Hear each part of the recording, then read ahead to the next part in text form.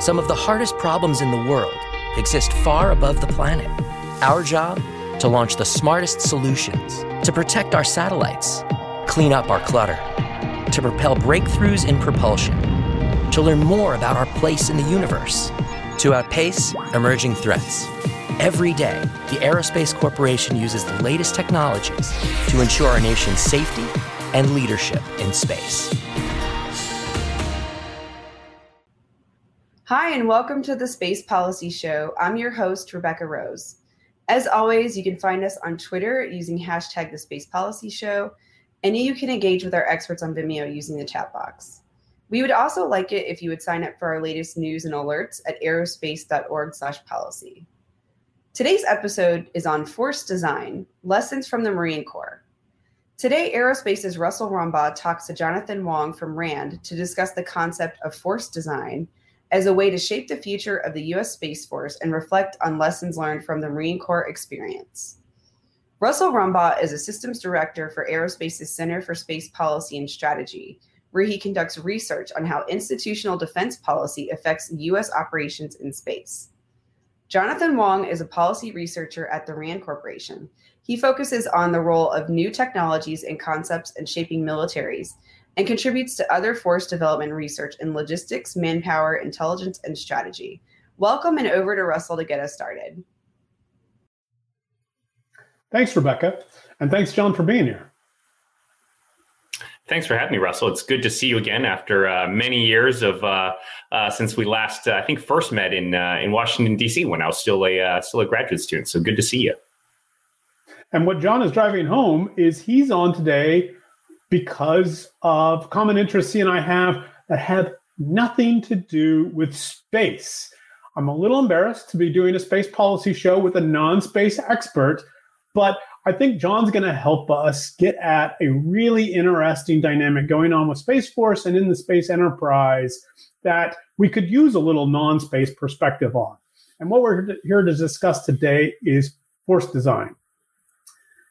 General Raymond has said from the get-go that Space Force is going to be very innovative. It's going to be light and lean. It's going to do things differently. It's going to be the envy of the other services. It's going to live up to being the first military service of the 21st century. One of the ways they're trying to do that is by leveraging what's called force design, or what they've come around to calling force design. Force design is a relatively new word, though, and one we're trying to explore. Space Force is fully committed to it. They've now stood up, actually, a new organization, Space Warfighting Analysis Center, still based in Colorado Springs, but tied very closely with both the Pentagon staff of the Space Force, as well as all of the other field commands as well, trying to get at this new kind of service. What then is force design is what we're going to explore today. And one of the ways we're going to explore it is not by talking about space, but by talking about the other big example of force design we have in contemporary DoD. And that is coming from the Marine Corps. John's on with us because he is both a scholar about organizational design, about bureaucratic politics, about all of how things work, but he also is both an ex-Marine, and as you know, we have to have Marines to talk about Marines, and also does research looking at both the Marines and the Army, and so has a great perspective on how this new concept is promulgating through the other services. And hopefully with these lessons, we can then turn it and learn a little bit more about how Space Force is going to develop over the next few years. So, John, coming from RAND, I'm also proud to have two think tanks on. Can we plunge into it, John? What is this force design term? Where did it come from, and why all of a sudden are we using it? Well, thanks, Russell. And, I was pondering this question that you posed to me earlier when we first talked about getting together and talking about force development, force design, force employment, all these words, and what do they all mean? And I'm actually a little embarrassed to find out in the last couple days, thanks to some of my colleagues at RAND, that force design isn't actually a new term. It's actually quite doctrinal. There's actually some history behind it. And I guess the best way to explain what force design is to contrast it with some of the other terms that you might hear. Force employment is the use of the forces that we have today. between zero.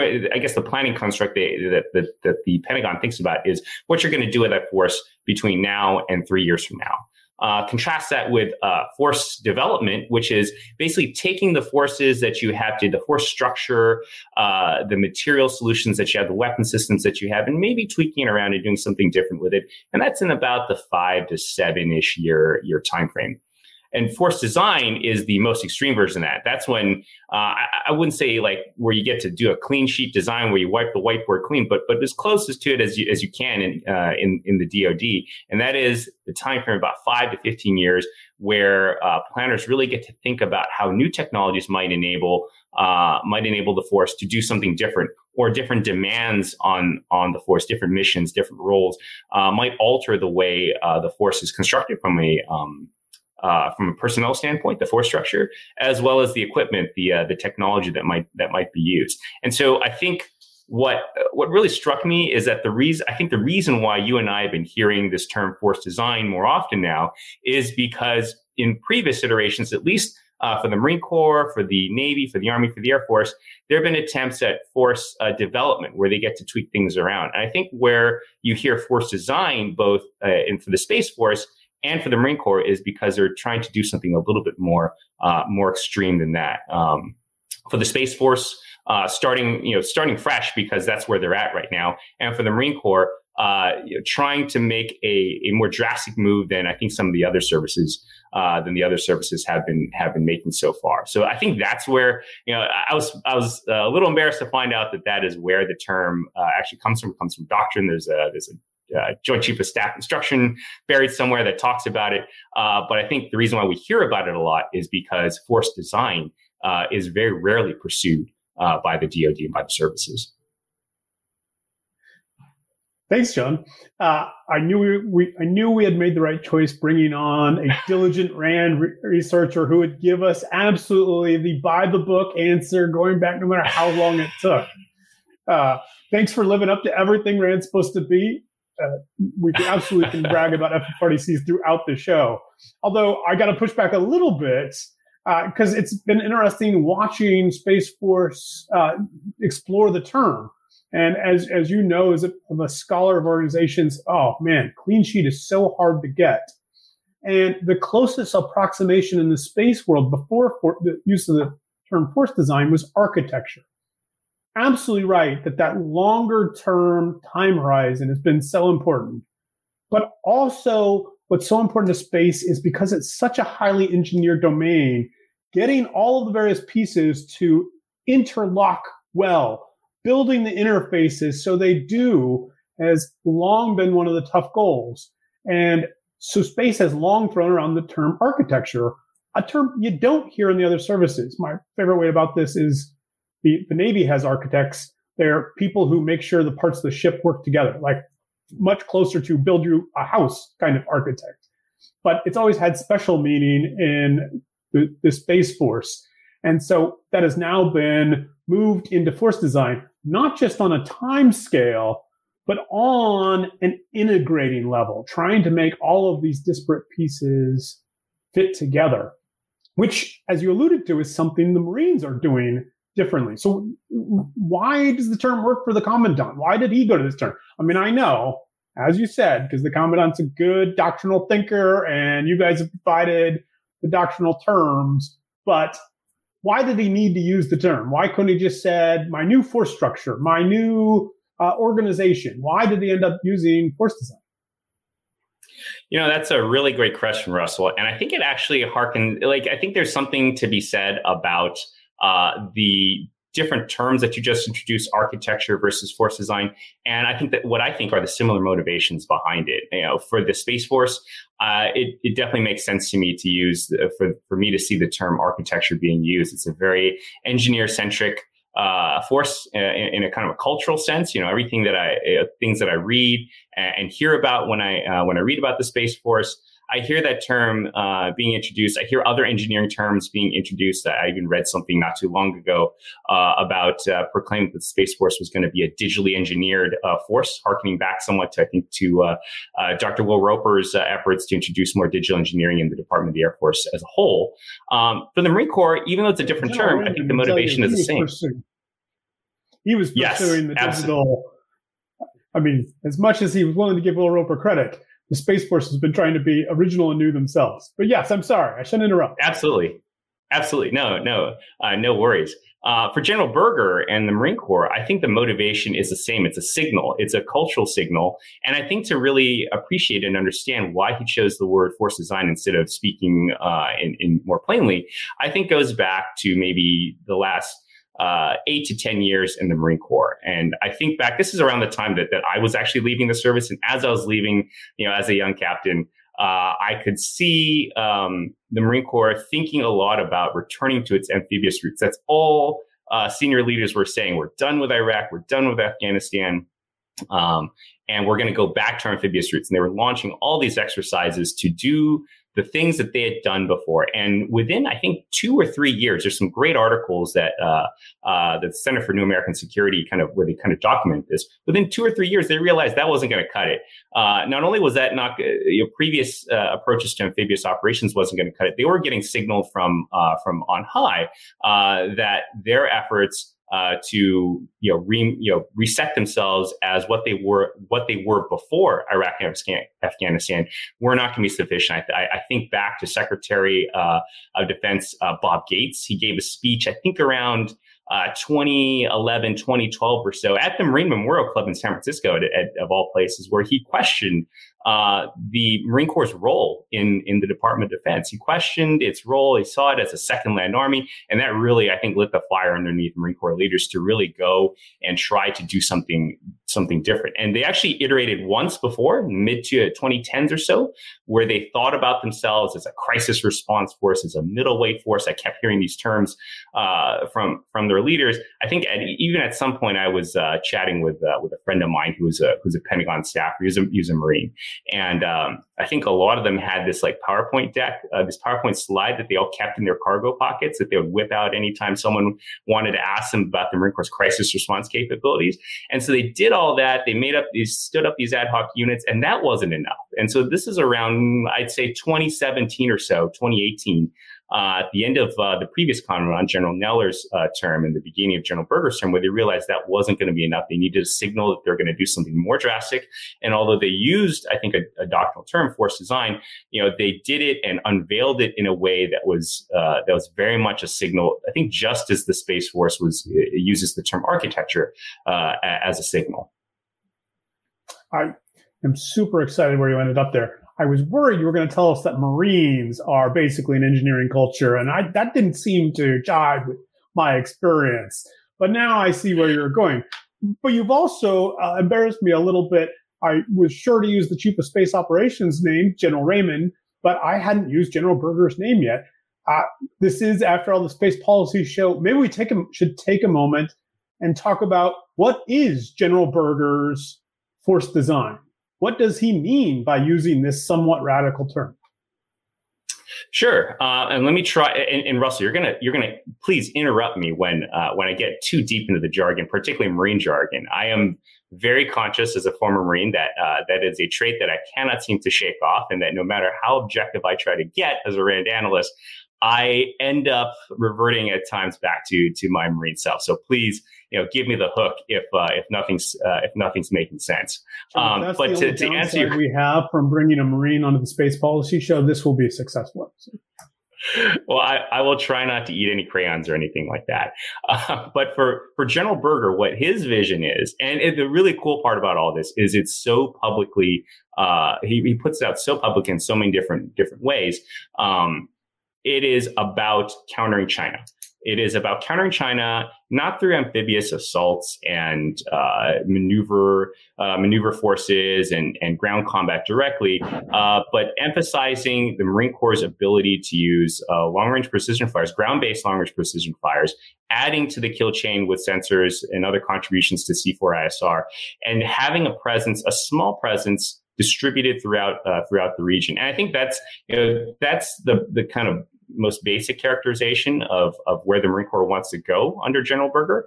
And you could definitely argue that in terms of force design, it might be something that's a little too focused on one thing, and that's definitely a criticism that others have leveled against this particular force design. And I think it remains to be seen how much they're going to continue to evolve it. One thing I got to add here is that everything that you read about Force Design 2030, which is what General Berger calls this kind of incarnation of the Marine Corps, every time he writes about it as an initiative where we're going to experiment and continue to iterate. And I'm really interested to see how much more iteration the organization is going to be able to sustain bureaucratically. And I'd be interested to see how the Space Force tackles as well as a new force that doesn't have the same inertia that the Marine Corps is not weighed down by, but has to contend with.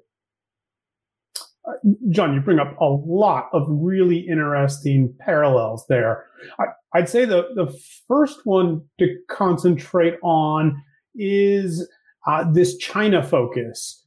For the space, we always have to also add in Russia, who's been a developed space nation throughout the Cold War, but still, it is China that has is more consciously modernizing to make space part of their entire way of warfare. And for the Space Force, this gets expressed as space as a warfighting domain. And without a doubt, one of the purposes of force design is, again, to take all these disparate systems, the GPS satellites, these satellite communication satellites, the missile warning satellites, and turn them into a single organization better designed for fighting a war, potentially even in space, something that can be commanded and controlled. The Marines, of course, have thought they're a warfighting organization for a very long time. Can you tell us a little more what that looks like, the break between crisis operations or Iraq and Afghanistan or their amphibious roots and this new Force Design 2030 look? Sure. I think the biggest thing, if they actually accomplished this and laid this force out and employed it as they envision it today, I think the most noticeable thing that you see is that it's going to be really small in terms of unit size. So historically, when I think back to the last time the Marine Corps was really big in the Pacific in World War II in a big way, these were division and corps size operations, tens of thousands of troops moving around. That was kind of the basic unit of organization.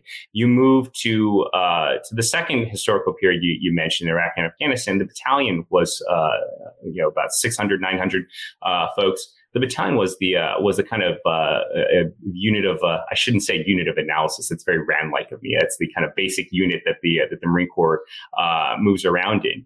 And I think here for Force Design 2030, when they think about employing themselves in what they call expeditionary advanced base operations, these are going to be much smaller. So company minus, so that about 200 folks. Platoon size, 40 folks, even squad reinforced size. So about, 13 to 26, Marines in one place. And I think what's really interesting to me and what really, stuck out at me when I first read about it as a former infantry officer was that they would be so far away from each other that they will not be able to mutually support one another directly in the ways that kind of traditional infantry Marines like myself would envision. And so that to me is the most distinctive part about this particular force design. And I got to say, this isn't something that the Marine Corps is alone in doing. The Army is thinking about chopping itself up into smaller and smaller pieces. The Air Force, same thing in terms of its agile combat employment concept. So all these efforts really focus on China to solve the targeting problem, or to at least mitigate some of the targeting problems that they think they'll see by disaggregating themselves into small and small units. So if you had to ask me, as you did, what's the kind of distinctive feature, I would point to that it's going to be just a couple Marines out there really alone and unafraid, connected differently to different capabilities, but not in the same kind of line of sight, kind of mutually supporting fashion that I would be familiar and comfortable with. And I shouldn't say that it not as a critique, but definitely there's a level of discomfort that I feel as a former Marine infantry officer, thinking about how they're going to be putting all these forces out there in such disparate places. Man, I knew this would be a rich analogy to mine. I didn't quite realize how many different things we could draw on. No matter how lonely you may have gotten in your foxhole, I assure you That doesn't in any way compare to whipping along at 18,000 miles an hour in low Earth orbit. Up in space, those space operations are really lonely, not least of which the severe distance between the operator in a ground control station and the spacecraft in space doing these things. So absolutely, from a space enterprise perspective, it definitely looks like the rest of the military moving more toward the model space has been working on for a long time. I see what you did there. That's so interesting. I can even draw comparisons to kind of commercial space efforts where you have a lot of low Earth orbit kind of CubeSats and smaller satellites in much greater numbers and kind of spread around in different orbits. That's, I'm going to have to chew on that one. I might be thinking about this all day long. Maybe I'll text you later. I'm very much looking forward to that conversation, although you're complicated a little bit, right? Because the more you turn into these, the more numbers you have, the harder it is to make it a single cohesive whole. One of the reasons the Space Force design is such a powerful concept is because it is still a limited number. Or we can drive this point home even more. The Marine Corps, the smallest service until the Space Force arrived, right? The Army likes to be up around 500,000. The Air Force and Navy are well over 300,000. The Marines got close to being 200,000. Well, Space Force is going to increase their end strength by more than 30% this year to 8,400. So it's on a totally different scale. Now, different scale, again, for warfighting effects, it is not just what those people on the ground are doing, what those guardians on the ground are doing, but how you leverage today's informationized war, to steal the Chinese's term. That scale is really interesting, and I think the space people will take heart that other services are trying to move in that direction. Yeah, I think definitely all the services are grappling with this, and I'd be really interested in having, I know very few Guardians, myself personally. I'd be really interested to pick their brains a little bit about how they feel about that.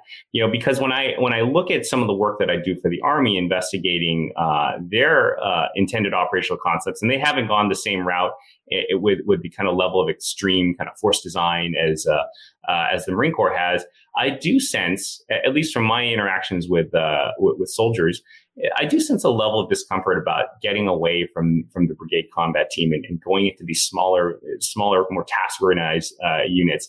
And I wonder how the Navy feels about it as well, as it considers smaller ships where command opportunities are going to be more prevalent for more junior officers and even petty officers. I wonder what that does to these organizations that are used to the kind of the level of comfort that they have in the unit sizes that they have. From my conversations with other Marines, friends of mine that have stayed in, I don't see that level of discomfort too much. But I'd be really curious to see how the Space Force feels, because from what I understand, and Russell, correct me if I'm wrong, the Guardians come from somewhere. They come from the Air Force for the most part. I do believe also you've got a couple folks coming in from the other services, but they themselves come in with some sort of institutional memory, even if it's not the Space Force itself. And so I'm kind of curious about that. Not quite anymore. The Space Force has started direct accessing, either commissioning straight out of the Air Force Academy or enlisting straight off the streets into the Space Force. So while it's still not the bulk of Space Force is well on its way to being its own service. And I also emphasize another word for small, John, is elite. Don't worry. We recognize you're still a little bit in the backwaters, but somehow we'll arrange to drive you across LA so you can come down to now the Los Angeles Space Garrison to meet some real Guardians. Or even better, we can drive you up the coast to the Vandenberg Space Base, where you can see some of the operations in action as well. I definitely want to take you up on that offer either way. The last time I was at LA Air Force Base, it was just an Air Force base. So I'm interested to see what life looks like now that it's part of the Space Force. But I think the question it's going to be a really interesting question about how the organization, forms culturally. And you can kind of, even from an outsider, I can kind of see, elements of that, if you watch a recruiting commercial or look at their strategic documents, I can kind of see the outlines of the kind of culture, the organizational culture they're gonna cultivate. But yeah, I think it'll be really interesting, and I will definitely take you up on that offer. I just love, one of the reasons I love working at Rand is because I get to talk to people. I get to talk to people and ask them questions that feed my curiosity. So I am intensely curious about how that organizational culture in the Space Force is going to form or is forming. Well, we certainly could spend a lot of time talking about how cool everything the Guardians do is, but we better go back to our expertise. And I want to go back to another analogy you had drawn out. You had talked about the iteration and the experimentation inherent in General Berger's vision. I'm curious to poke at that a little bit. Space Force is going even farther than that, right? It is not just experimentation, and nor is it just occasional iteration. Force design is baked into how they plan on doing everything, including even the annual budgeting cycle, right? That force design will be revisited as part of that and then be pervasive throughout all of the other decisions that get made about Space Force. Is that the same level of iteration General Berger means? Not being in the rooms where these conversations are being had, I'm only reading the tea leaves from the outside. I think he means that. That is the ambition that he has. But the way you describe the Space Force's approach, if all else being equal, I think that the Space Force will be will have kind of great, further iteration cycles, more frequent iteration cycles in the Marine Corps. And the reason why I think that is this: to create this force design and to emphasize the things that he is changing. General Berger has had to really kind of poke at some sacred cows that the Marine Corps has. Whether that is the number of amphibious ships that the Marine Corps has always advocated for. He's come back from that a little bit. Whether it is disbanding Marine Armor, a small community, but still felt very, it's, when they rolled up those unit flags, it was felt throughout the Marine Corps in a very severe way. You're probably going to tell us a little more about what Marine Armor is. Right. So those are, Marine tanks. So the same tanks, actually, kind of lesser, not as sophisticated versions of the M1 tank, that Abrams tank, the main battle tank that the Army has. The Marine Corps had its own version. It was not as sophisticated, and General Berger saw that it was just eating up an inordinate amount of resources. No, they can't swim.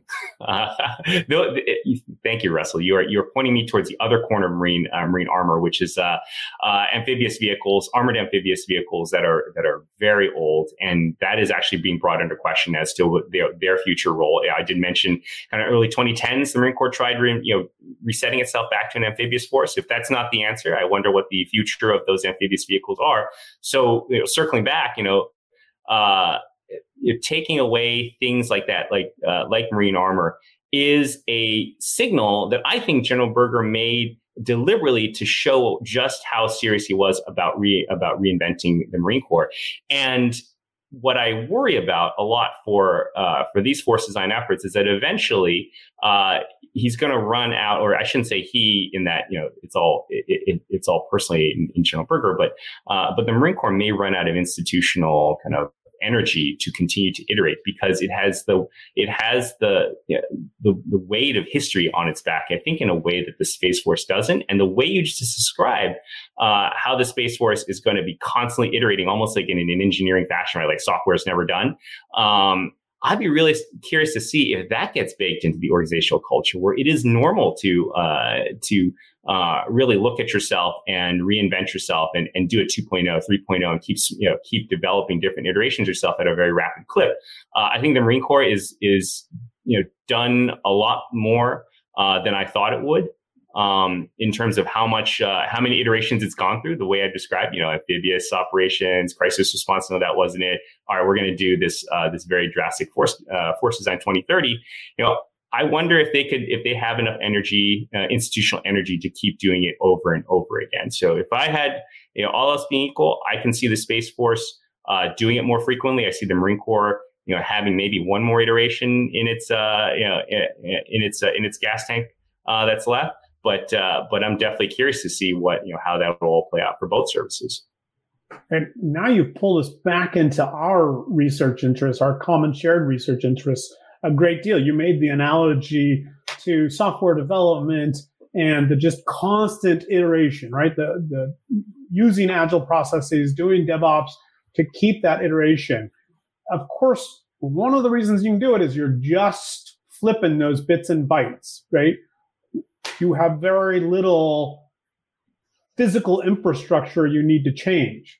But that's not true in defense decision making.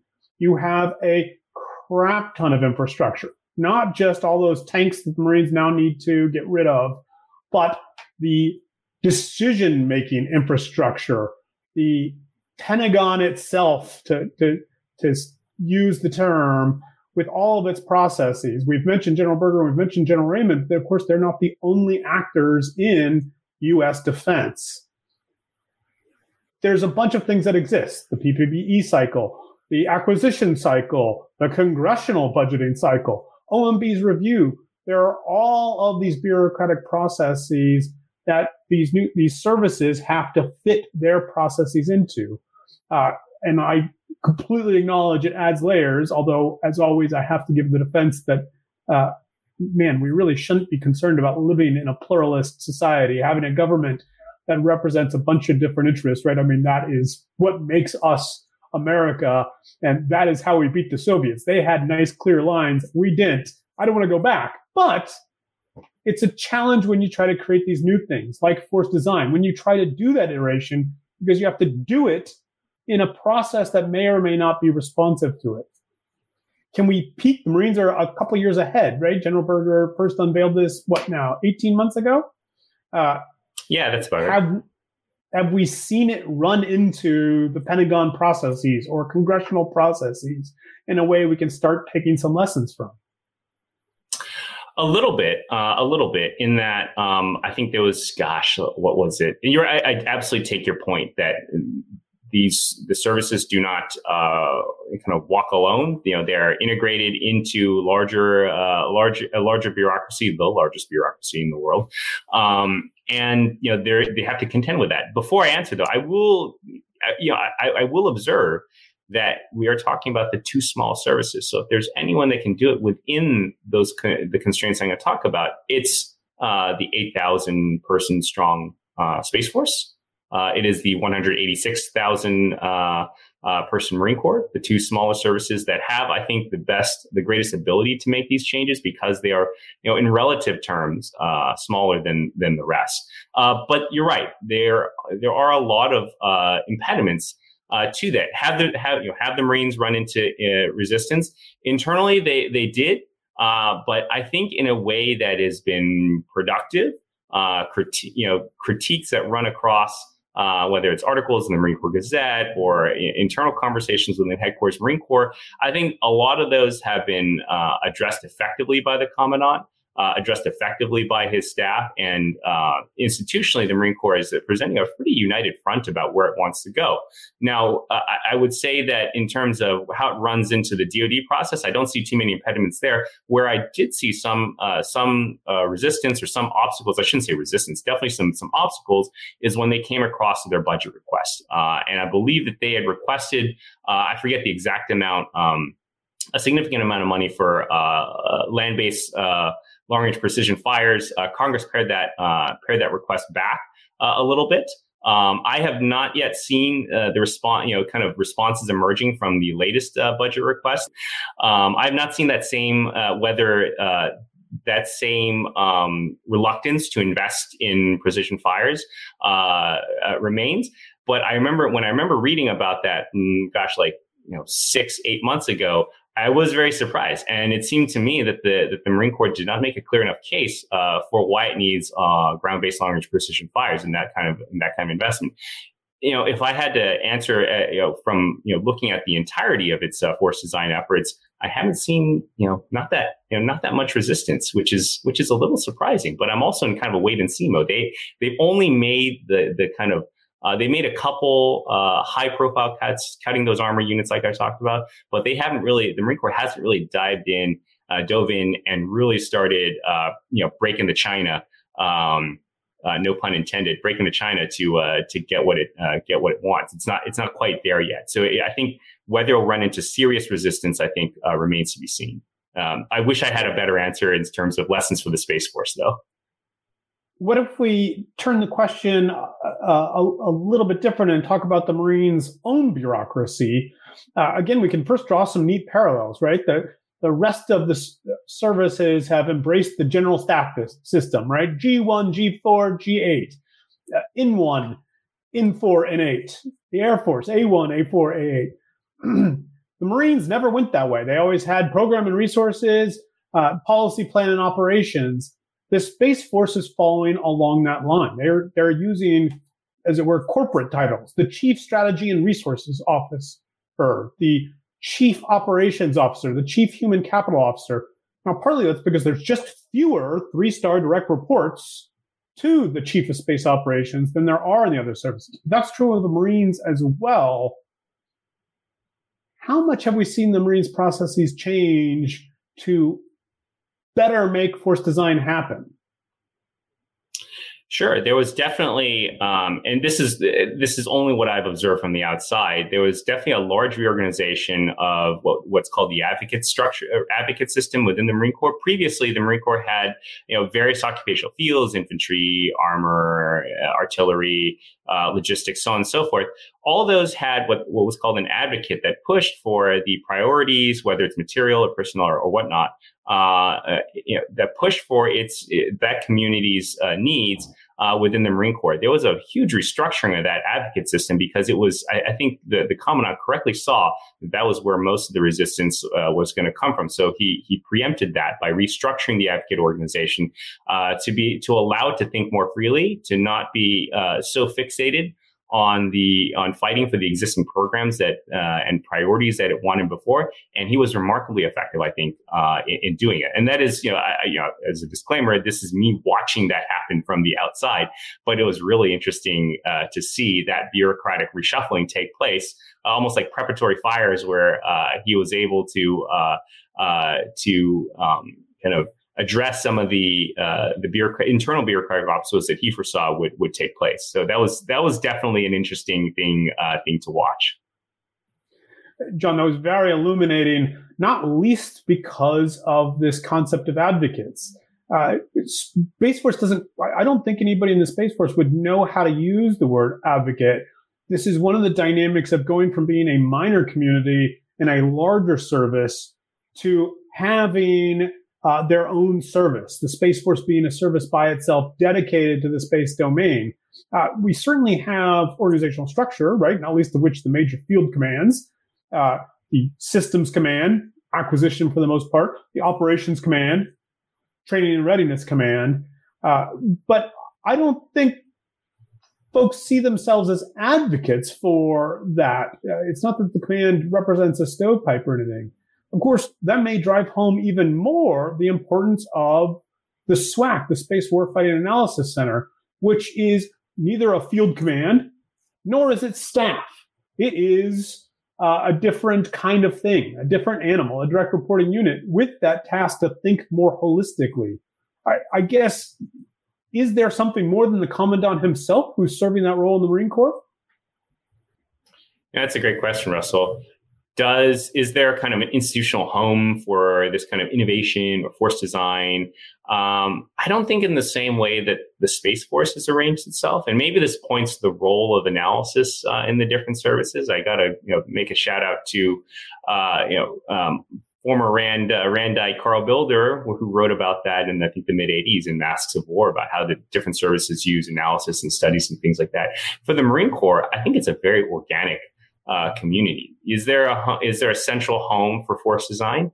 I can't identify one, but I can identify an emerging group or cadre of mid-field grade officers and staff NCOs that are very invested in these ideas and are willing to push the envelope and are willing to experiment alongside others on this.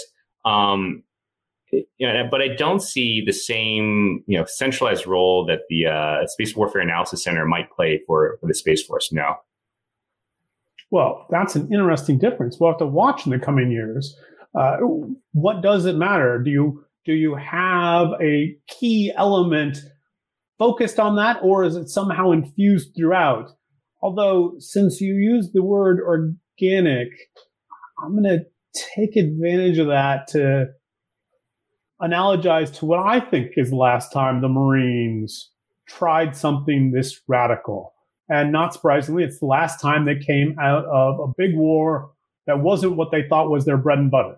Coming out of Vietnam, with all of the country trying to focus on the Central Front, the European theater staring down the Soviets who are trying to improve their qualitative superiority, or trying to improve their quality so they are not so qualitatively inferior to what the United States had achieved. And this is totally stealing from Terry Tariff, but he points out there was a debate: do we go big, get more armored like the Army, or do we go small? What's interesting about this debate is maybe we've already seen that in the past you heard, but I can't help but notice that the Marines ended up looking a lot like what they went into in before Vietnam, but they did end up as a middleweight force. Is that just institutional pressures? Is that bureaucratic pressures? Is it operational pressures? And what can that tell us as we look at these organizations trying to more consciously design themselves for the future? Maybe they should have signaled by using the word force design, or the term force design, to get a little bit more extreme. No, I think the answer to that is actually that maybe what they figured out was that what they were the force design that they had at the time was actually sufficient to do the trick. And I think where a lot of the intellectual energy seemed to go was how those forces were employed. And this is the whole early 80s debate in the Marine Corps about maneuver warfare and these kind of German concepts and things like that. And I got to say, today, the Marine Corps, particularly in these field grade officers that I'm seeing, they look back to that time as a time of inspiration.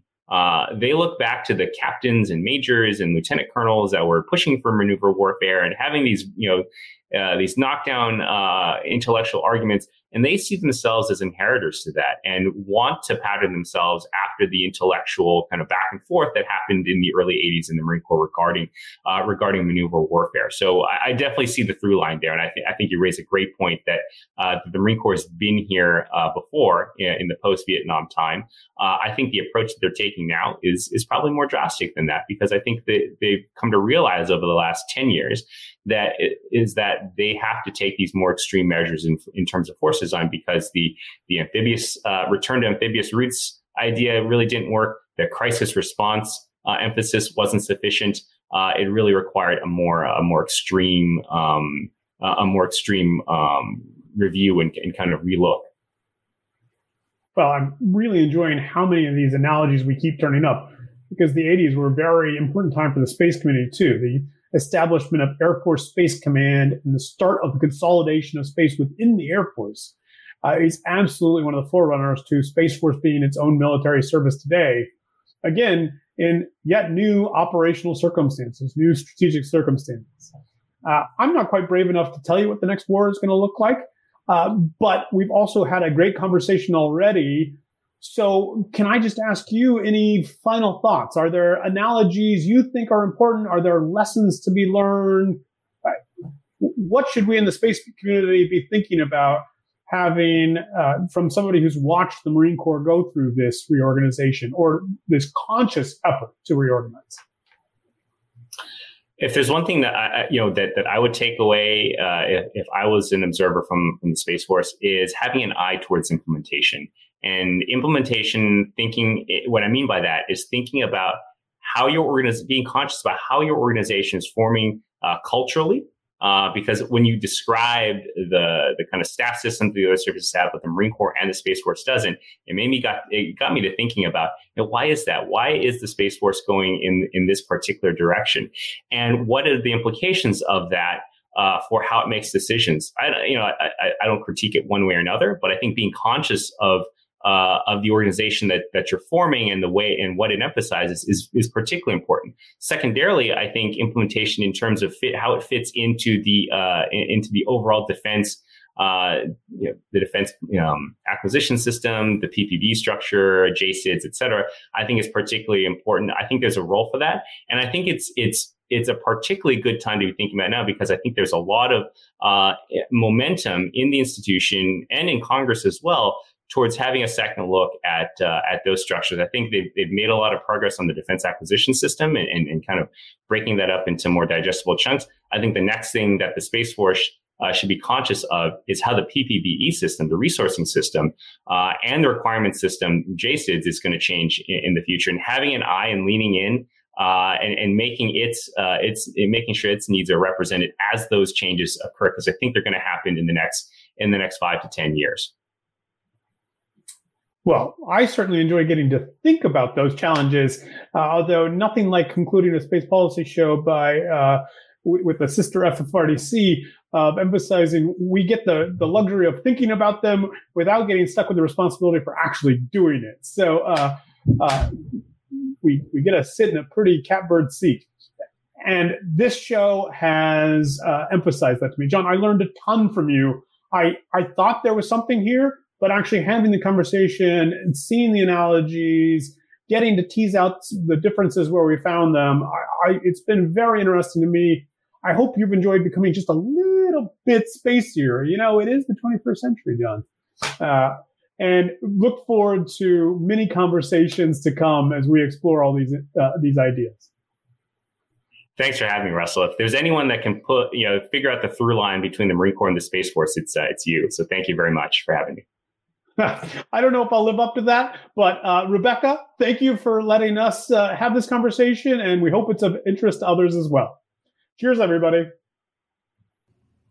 Thank you to Russell and Jonathan for that interesting discussion. Thanks to our spectacular production team, Colleen Stover, James Liggins, and Jordan Bingham.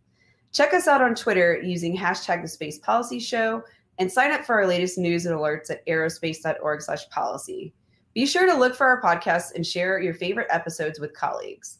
We look forward to having you tune into our next episode of The Space Policy Show. And until then, take care.